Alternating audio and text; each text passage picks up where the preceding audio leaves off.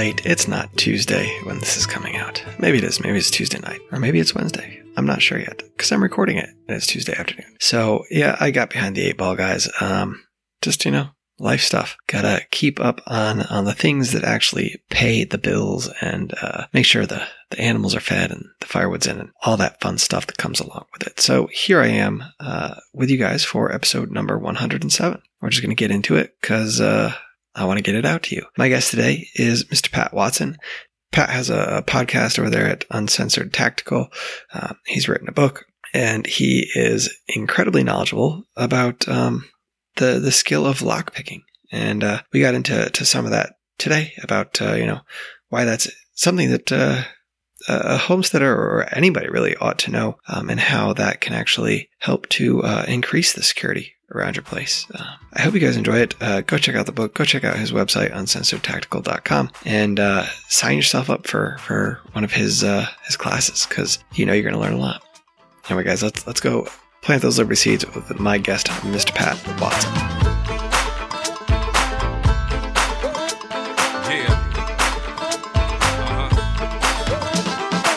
Spark it up, get your whole house burnt down to a crisp. Let me give you all the rundown. It ain't never been a cause for me to turn down. So get ready when you hear we about to come round. Now, feel the rhythm in your backbone. You ain't shaking what you're coming in the shack mode. Act mode like you wanna party when the track on. I'ma give it to you full throttle in attack mode.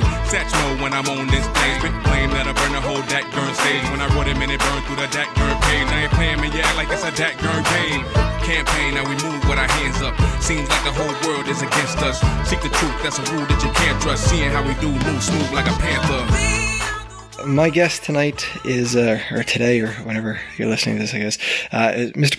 Pat Watson. You may have heard of him. He's got a podcast out there called Uncensored Tactical, and he's got a book out that came out in August.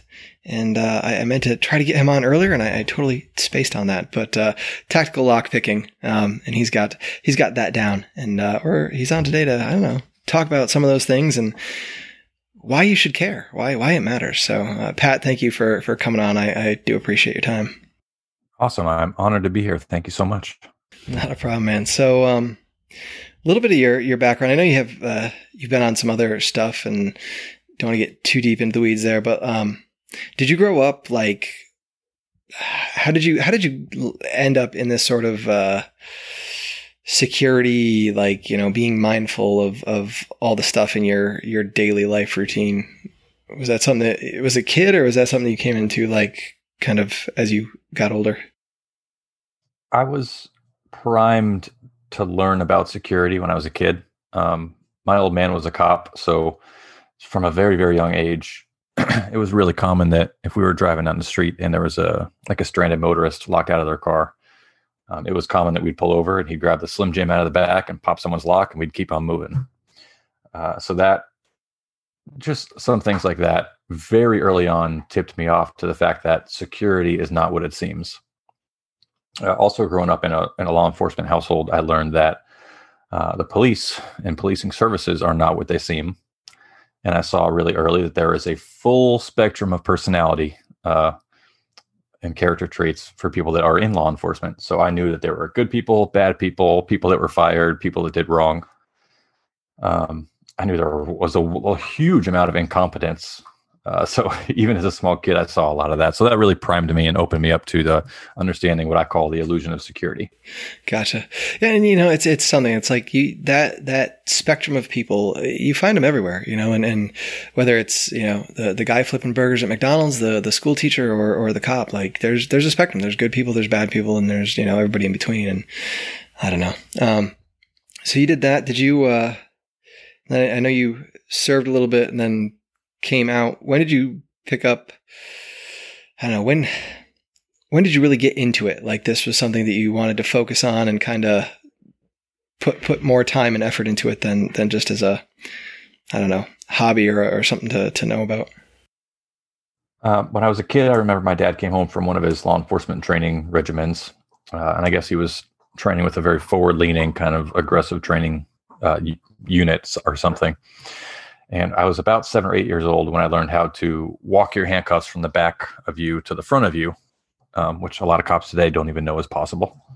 So I learned how to do that as a kid. And I asked him, I said, hey, he came home from a training regimen and he said, hey, we had to walk our cuffs from the back to the front. We had to hide the handcuff key on us and we had to break out of a jail cell. And I'm like, wait a second. Doesn't that make you a bad guy? He explained, of course, I don't remember the exact verbiage, but roughly he said, if we know exactly how to break out of security, then we know how to prevent that breakout of security. So seeing things from both sides of the ball. So I physically was doing, small, non-important drills like that as a kid. And I'd see him, slide the credit card through a door jamb, things like that. But I seriously got into it probably my first few years in the military. So sometime around 2008, 2009, a couple of my buddies went to I had friends in all sorts of different military services. And I remember one of them came home and he said, oh, I went to SEER school, survival, evasion, resistance, and escape. And he said, well, we, did this jungle training and, these kind of rural kind of survival. And he said, but we also had some instructors teach us some urban survival. And, we had to make paperclip lock picks and pick open some padlocks. And I was like, oh yeah, I've always known that was a thing. And the two of us sat down and did it. And I remember from that very specific moment, the first time I popped one open, I thought, well, game over. That's what I'm doing with the rest of my life. It was just wild. Yeah. So probably seriously since about 2008, but primed for it once I was, for being a small kid. Yeah, that's awesome. That's cool. It's something that I've seen, I see a lockpick kit and I've in the IKC Discord, I've seen it mentioned here and there, and it's never something that I've gone full bore on. I don't know why. And I need to, it's one of those things that you need to, when you really sit back and think about, why is this important? Like you said, being able to see it from both sides of things, when your weak areas, you can prevent it a little bit more. But how hard is it for someone to get into, to start, figuring out how to pick a lock or how to kind of, jimmy your car? I know, car doors are a little different now than they were, 20 years ago, and everybody's got electric locks and, all this. You can't just reach in through the window. Coat hanger. Sure. That market changes every day. The tools and technology to break in through locked obstacles, that technology changes every day, as well as the locked obstacles themselves being upgraded and changing and altered every day. So the game that I play is a constantly reassessing loop. But a lot of our techniques, I teach a percentage game of. So I'll say, this is a tool that will match this lock, and there's a pretty good percentage rate that this will work. And then I always tell my students, you have to reassess not only while you're trying to make entry, you have to reassess, is this the best method? Do I have other tools that are faster? Can I use other resources? So not only on scene do you have to reassess, but your training overall, throughout the years, should also be reassessed to match technology and changes in tools and locks. Okay. But to get into it, to start, I teach the first block of my course, whether it's the digital course that I teach, like the online distance learning that I do, or if it's an in-person course where you're sitting with me and we're learning together. The very first block I teach every student, and I start with no PowerPoint, no lectures, no intros. I just say, we're all here. We're starting. Pick up this lock. Pick up this lock pick. Let's go. Every course, without fail, is what I do. The first block is titled 60-second crash course. Yeah. So I give about maybe 60 seconds worth of instruction. And I say, here's one tool. Here's one lock that goes in. Here's the second tool that goes in. Tool number 1 does this. Tool number 2 does that. Ready, set, go. And that's about it. It's as simple as that to get started. So a lot of low and medium security padlocks will open with tiny little tools that are really cheap with that really simple, non-scientific approach. And I'd say about 99% of my students have their first padlock open within about 60 seconds. And the rest of them, with some minor coaching, if they can't get it in 60 seconds, they'll get it within 2 or 3 minutes of me kind of adjusting them. So to get started really quick. That's reassuring, right? It's not, you think about it, like, just some of the locks you look at and you see, oh man, it's just so hard. And all the kits that have like 60 different pieces. And I don't know what I'm going to do with that, but I have enough time trying to get the inside doors unlocked with a screwdriver. But, yeah, without some mentoring, it can certainly be overwhelming. Yeah. Yeah, I imagine. If anyone out there wants to get involved in lockpicking, I have a lot of podcast episodes on how to get started and what tactical lockpicking is. And I remind people, do not buy the lockpicking set that says 200 pieces for $200. That's a lie. You don't need any of that. You'll use maybe 2 of those tools for the rest of your life, and the rest of them will collect dust.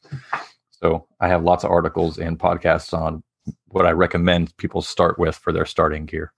And that's over at Uncensored Tactical. We'll put that in the show notes. But all right, so you do that. Is there, in terms of like the homestead security side, right? And I say homestead, and that can be really anywhere. Are there things that you see people missing on a whole? Like if most people think about this, but a lot of people don't think about this other thing that's really important or something like that. How do you see homestead security? Like what's our basic thing to go off of? And it applies, like you said, it applies everywhere. But one of the common problems I see is that people will choose a lock or a locking system based off of what they want to defend. They want to defend their property, so they choose a locking system. What they don't do is they don't match the statement of, I want to prevent this type of attack, so I'm going to use this type of defense. They don't connect these 2 wires. So a great example of that is when I show people how to pick open a standard pin tumbler padlock, which is probably what you have on your front door. I teach people how to do this lock picking, and they instantly go, I have to change the keys to my house. This is unbelievable. I got to go home and revamp everything. And I'm going to have a locksmith install a brand new lock. And I go, okay, but that's not going to stop someone from kicking your door in. So if someone were to, if I want to prevent someone from picking my front door lock open, I would buy a lock with a higher pin tumbler type security variable. Mm-hmm. If I want to stop someone from kicking my door in, it doesn't matter what type of lock I choose. It makes almost no difference. So the mechanism stopping someone from kicking your door in is really just pushing a 1 inch by 1 inch metal latch through about 1 inch of cheap pine wood on your door frame. Right. So that would be this. If you want to stop a violent forced attack on your door, you just upgrade the screws. You can maybe buy an upgraded latch protector that you drill into your door frame. And that is buy once, cry once. I mean, and not even cry once. It's not very expensive.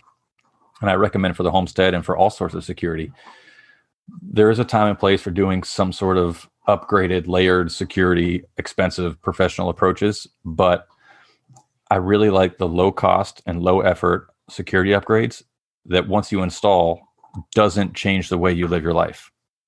So for instance, if I upgrade my latch or the type of lock on my front door, I walk home, I put the key in, I twist it, I push the door open, I close the door behind me, I'm fine. So something that wouldn't fit into that would be adding 10 different deadbolts and 10 different keys. And then every time I go in and out of the house, I have to, hit the RFID chip on the camera and get my laptop out. And oh my God, yeah, no one wants to live their life that way. So the security upgrades that you add into your life shouldn't make your life worse. All right. So I'm interrupting the show today. It's got to be important. Trust me, it is. I'm up here every week speaking freely, encouraging you all to espresso yourself, having mind-changing conversations, planting little rebellion seeds that will grow into giant pumpkins of persuasion. Why am I up here? Because I love to run my mouth. Because I believe in free, uncensored speech. That's why. Because without the innate right to speak my mind and gather at will, the ability to communicate and exchange ideas disappears. And I can't think of a better way to exchange these ideas than over a delicious cup of coffee with the people that matter most. So together with John Odermatt over at Finding Freedom, we've teamed up to create Run Your Mouth Coffee to bring you the tantalizing coffee you need to get the uncensored speech flowing. Check us out at rymcoffee.com and use promo code Homestead to get 10% off your first order. That's rymcoffee.com, promo code Homestead. I don't know, but I gotta imagine it's like the trade, I don't know if the trade-off is the right word, a sort of almost return on investment. Like there's probably a number of little things that the average person can do to secure their surroundings that, you don't have to go all out to really kind of tighten it up a little bit. So and it's one of those things, like, cause we bought our house, like 5 years ago, and, but mostly bought it because of like the land, right? It's hard to find a piece of land that's a little bit bigger, and, and as I look now and I go and I look through the house and think about things, I start to see the things that I didn't see when I was not thinking about this stuff. Like we have our front door is a really nice door, except it's glass, right? Like it's this nice big ornate door, but it's got this big glass panel in the front of it, and like what's the point of locking the door if if somebody wants to come in, they got that. Even on the porch, like we have our door, but then it's all like these ground level windows. And it's really, I'm as I look and I think, it's like, wow, what do you, how do you, I don't know if you can fix that stuff, so there's definitely something to think about. I think when people are looking to buy places, to keep some of that stuff in mind, and it can be tough. Do you have any like recommendations, like outside of the house, like once you kind of get outside, like securing your property? Sure. Something that's really common to specific kind of semi-rural or rural homesteaders that doesn't really apply to people in like apartments or your standard cookie cutter neighborhood house would be what I call traffic control devices.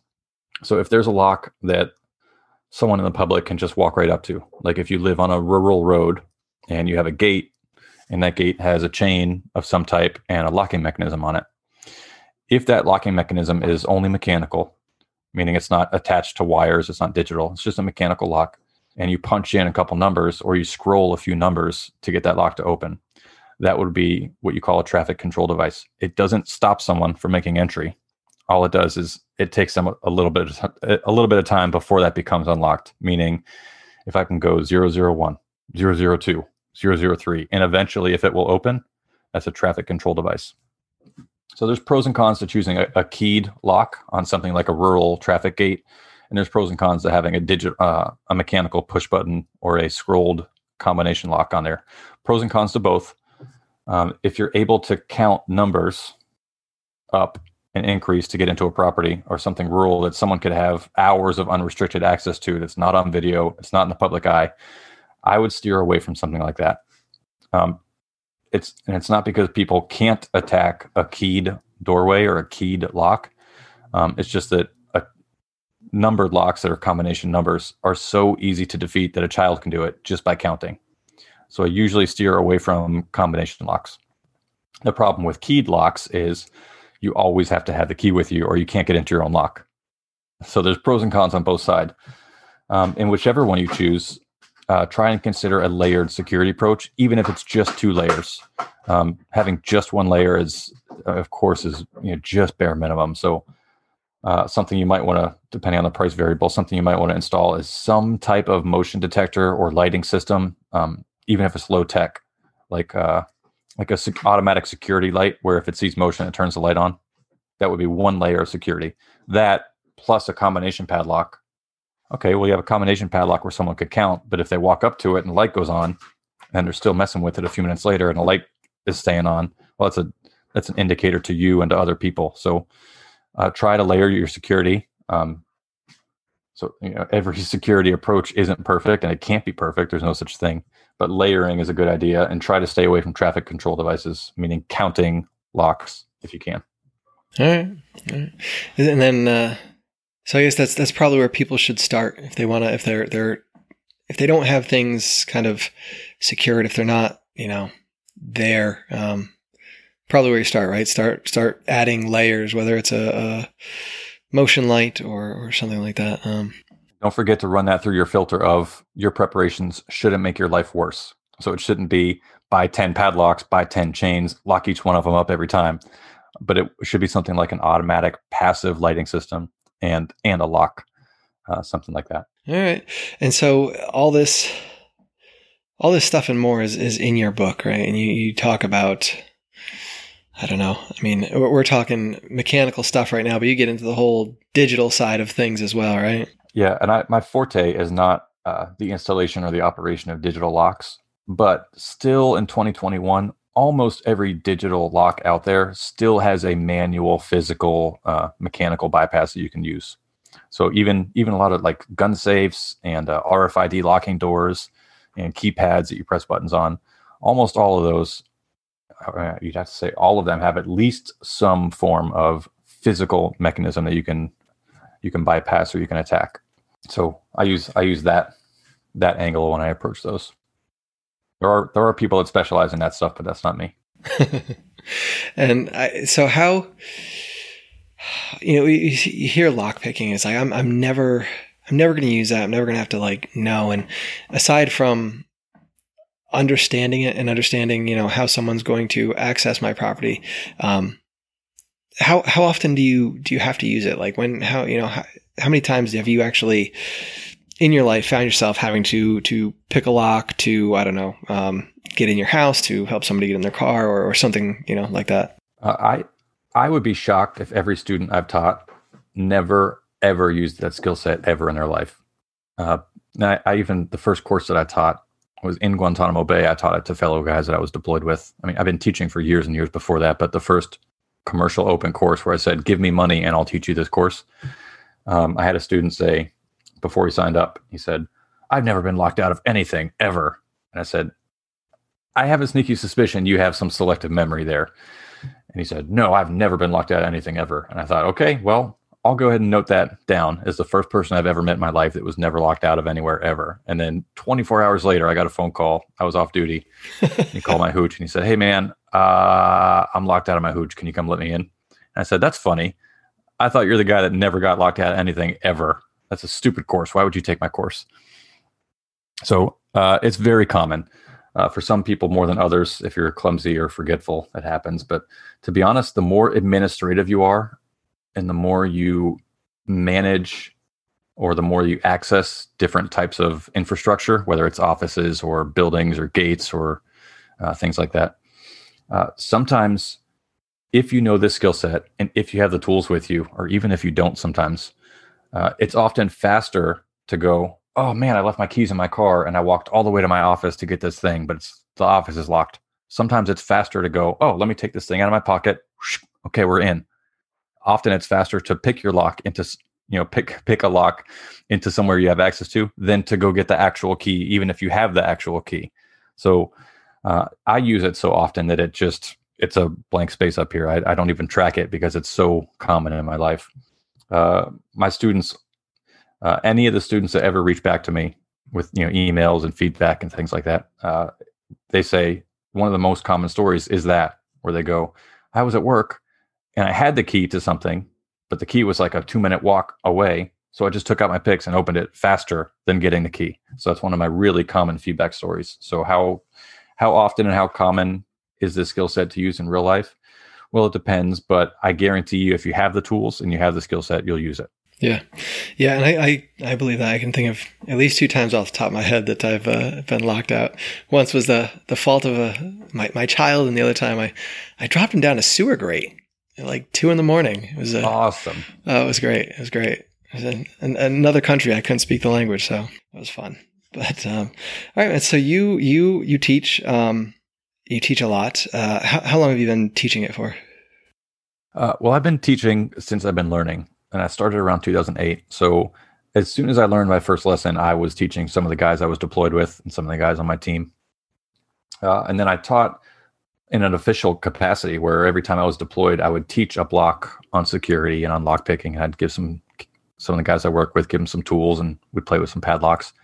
So I have been actively, professionally teaching for over a decade now. But I've been teaching the open commercial market for about maybe 3-4 years now. Okay. And how many classes do you have out there? How in depth do your classes get? Sure. There's been some formatting over the years, but right now I teach either a 2 or 3 day course. A 1 day course almost isn't really worth the money. Our intention is to introduce students to each of the tools and techniques and types of locking systems like vehicles, doors, latch bypasses, padlock bypasses, keyway attacks on a number of different types of locks. We show the student all of those. We introduce the student to all of those. We try and get at least one successful entry on every single type of thing like that. And we do restraint escapes as well. And then we try to leave time at the end of every course to put the students through scenarios where multiple tools and techniques will be used, and they have multiple options on how to achieve a successful entry. And I like it because there is no right answer on a lot of our scenarios. We don't like to set them up where they're really pigeonholed, where it's, okay, we want the student to get here to see this lock and to go, aha.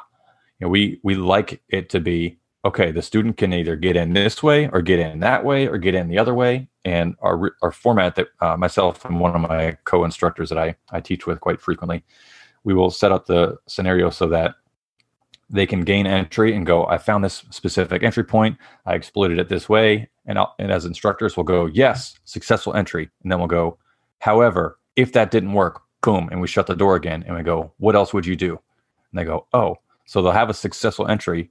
And we'll go, yes, congratulations, good job, you succeeded. If that didn't work, we're going to relock the door and say, for some reason, that tool or that technique failed. Now what? So we run them through multiple different access points to get through locked obstacles. I forget how that answer started, but that's where it ended. That's good. Now, do you offer, and some of your classes are online, right? You do some stuff online? I do some repeat online training, which roughly the format is 2 hour-long video sessions a month, as well as 24/7 access to the other students and myself on like a chat room like Discord.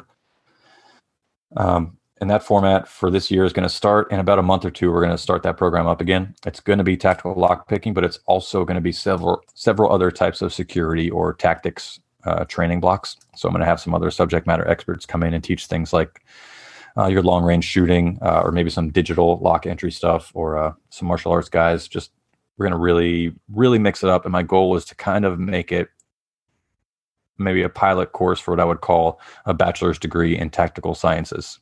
So I will, of course, be teaching lockpicking, but we're going to really expand the curriculum this year. Very cool. And if somebody wanted to find that, how do they find that? Where do they go? Sure. There is a tab on my website on sensortactical.com. There's a tab that says training courses. So every open enrollment course that I will teach in the future will be posted up there. But I'm also the most active on Instagram, is where I'll do a lot of release info. Okay. All right. I'll throw that in there as well. Yeah. And so you last week I had Texas Joe on. He's so great. I love him. He's a good dude. And he told us all about his little shindig he's got going on this year coming up, and you are going to be there as well. Yes. He told us it was your fault that he's doing this, but yes. So what is it that you're going to be doing? I'm doing a very abbreviated entry course. So the goal is that I want to give the students as much value as possible, even though I'm teaching about a 45 or 55 minute block of instruction. So off the top of my head, roughly it's going to be, here's how you would pick open a pin tumbler padlock or a pin tumbler door. Here's how you make entry into a vehicle. And then I'll do maybe one other type of entry or escape technique. So each of them will be about 15 minutes, and we'll just do some talking and some coaching. But the other value is going to be that I'll bring all my tools and all my training stands, and I will make myself available before and after my presentation, for the duration of the weekend for people that want more on top of that. I could teach 24 hours a day. I love it. So I'll teach the official block, and then whatever else we can think of after that, we'll sit by the fire and pick padlocks open and discuss the finer points of security. Awesome. That's sounds awesome. I don't think I can swing it. I would love to, but are you flying out there? Or are you driving out there? I would rather drive 20 hours than fly for 1 hour. So I always drive out to Texas. All right. Okay. All right. And I know in your book, that's on Amazon. Is that's on your website as well, I imagine? Yep. There's a tab for my book on the website. If you want to give your money to Amazon, you can do that. They have the physical and the digital versions of it. If you don't want to give your money to Amazon, which a lot of people are starting to do now, you can just go straight to the print manufacturer, or the printer, which is lulu.com, Lulu. They're the ones that actually print it. So even if you order the paperback version on Amazon, they go through Lulu, who prints it and ships it for Amazon. It doesn't matter to me either, whichever version you buy, it makes no difference. I'm just happy to get the information out there. Yeah, for sure. I'm curious, how long did that take you to do? Oh God.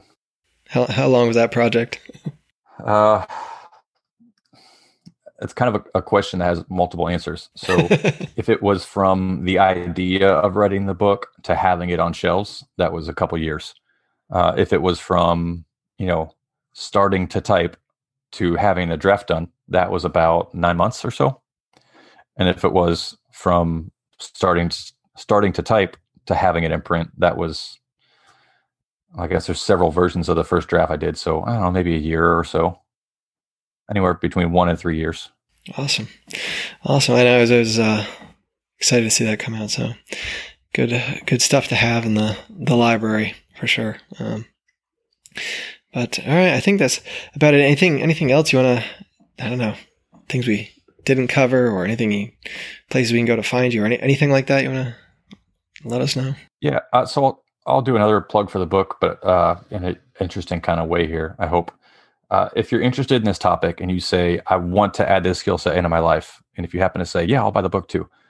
If you're able to, pick up a copy of my book and pick up like maybe 2 or 3 other copies of other people's lockpicking books.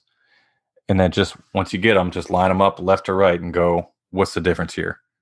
And I think you're going to be absolutely shocked. Some of the lockpicking books that are available on places like Amazon, they're written by people who English is not their first language.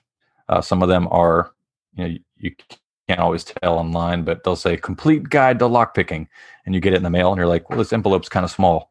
And you flip through the book and you go, oh, there's 19 pages here and it's all text and there's no photos. Awesome. Thanks.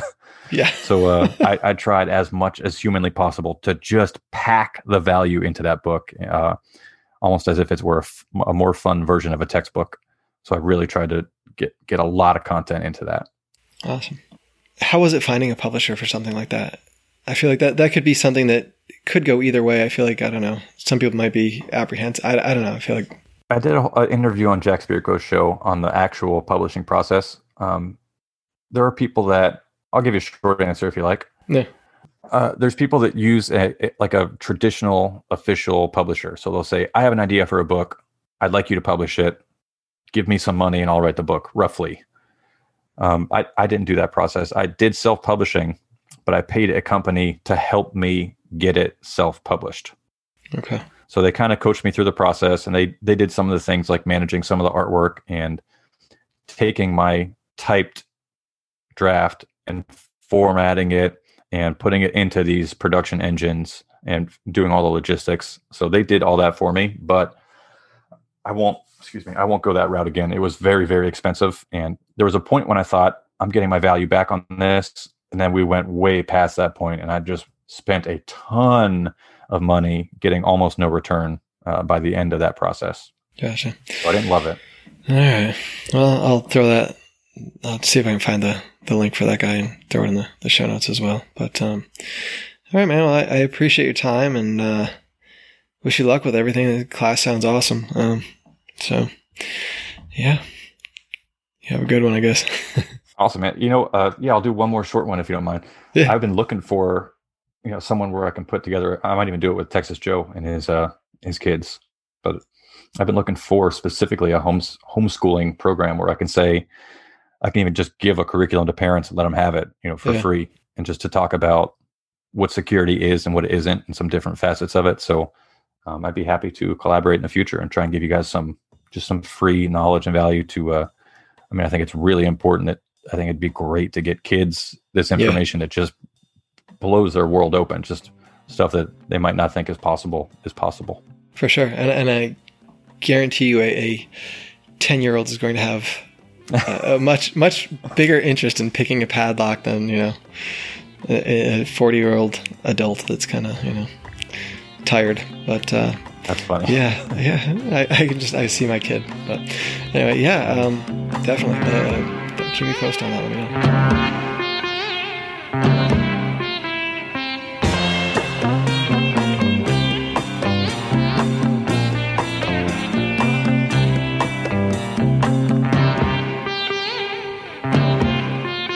All right, guys, that was Pat. I hope you all enjoyed that.